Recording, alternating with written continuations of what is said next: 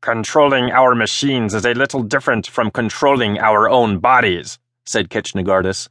Grasp the controls with your tendrils and let your awareness flow into the machine as you would let it flow through your body. Go ahead, try it. The rapidly maturing bud, who had been designated Davnatargus, did as it had been directed, extending two of its manipulating tendrils and wrapping them around the control rods of the training machine. A third tendril continued to clutch one of Ketchnegardus to maintain the neural link. Do you feel it? I believe so, replied Davnatargus. At least I feel something. Excellent. Do not be alarmed or discouraged at the crudity of it. No machine can match the perfect melding of minds that our links provide. It is but a substitute, just as spoken words are a substitute for direct communications when distance prevents a physical link. Inferior, but necessary. I understand. How do I make this machine respond? Let your awareness explore the structure of the machine. It will feel very strange at first, but try to find the way to the center light of the three that sit atop it. Ketchnegardus could sense the bud's fumbling attempts and its frustration, but was pleased when it finally succeeded. Good. Now turn on that light. How? Trace the circuits back to the power supply. Find where the switch controlling the power to the light is located, and close it.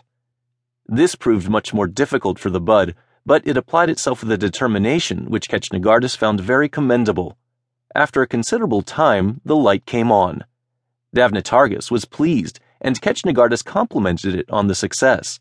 It had been over 100,000 cycles since Ketchnegardus had last instructed a new bud, but the perfectly preserved memories of that event included the same sense of satisfaction it was feeling now.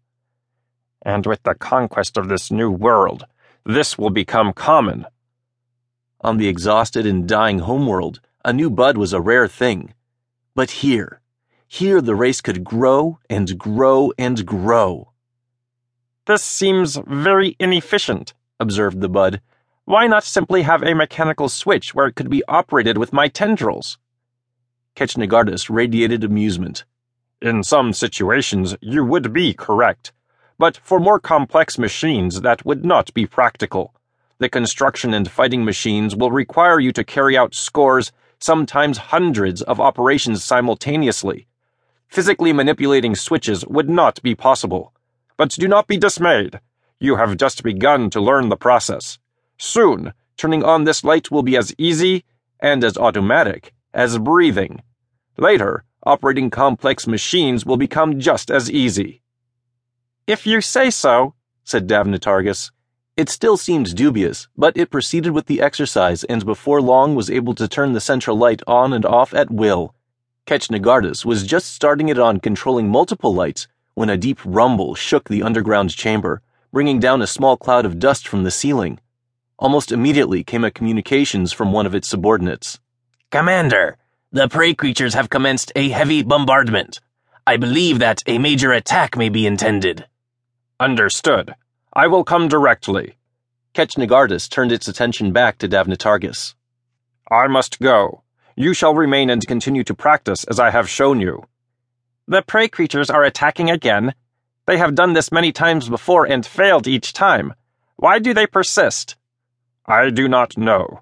Perhaps they believe they have grown strong enough to succeed this time. Now I must go. Can I help in the defense? Not yet. You must master controlling our machines first. That is what these exercises are for. I understand. Ketchnegardus left the chamber and pulled itself into one of the travel chairs which were necessary due to the strong gravity of the target world. It set it in motion toward the main control center, its metal legs clicking and scratching on the stone floor. The corridor was just a crudely cut tunnel through the rock. There had been no time to smooth the walls or line it with tiles, as was proper. The demands of defending the holdfast precluded such niceties.